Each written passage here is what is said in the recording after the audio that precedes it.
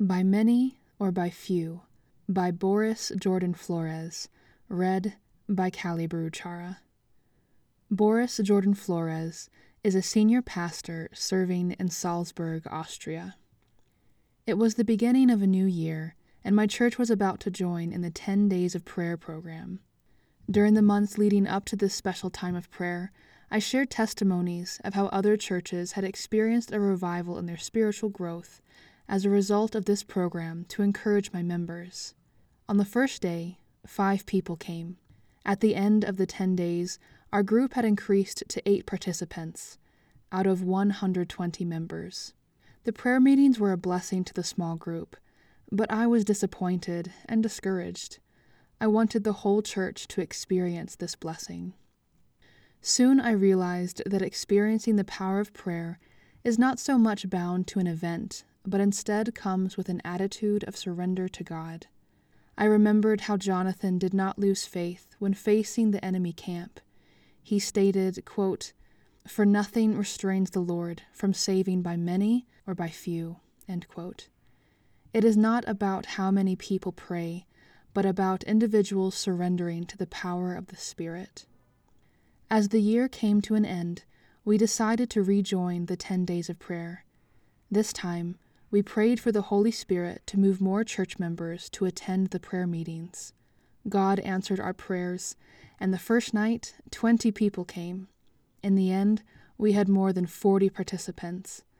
As the 10 days came to an end, church members expressed that we should not stop praying, but instead continue asking God for the outpouring of the Holy Spirit. A weekly prayer meeting was established. Young and old came together to pray. We decided to especially pray for members who had left the church. One night, we prayed for Michaela. Michaela had left the church 10 years ago, along with her husband. Michaela received a sudden and strong impression to go to church the following week. At first, she found this thought strange.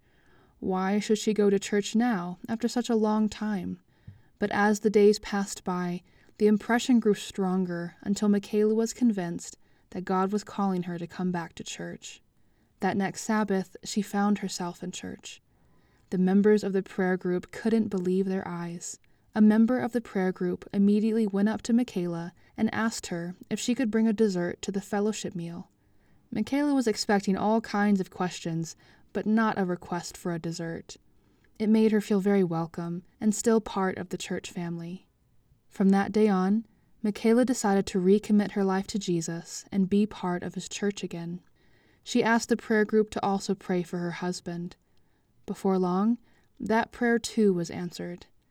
Today, both Michaela and her husband are leaders in the church and very much involved. They are so thankful for the people who cared enough to pray persistently for them to find their way back to Jesus and the body of Christ. It all started with a small group participating in the 10 days of prayer and being willing to pray without ceasing. No matter how big or small, as the old gospel song says, quote, "Little is much when God is in it," end quote. For bibliographical and biblical references on this article, and for much more content for pastors and church leaders, please visit ministrymagazine.org.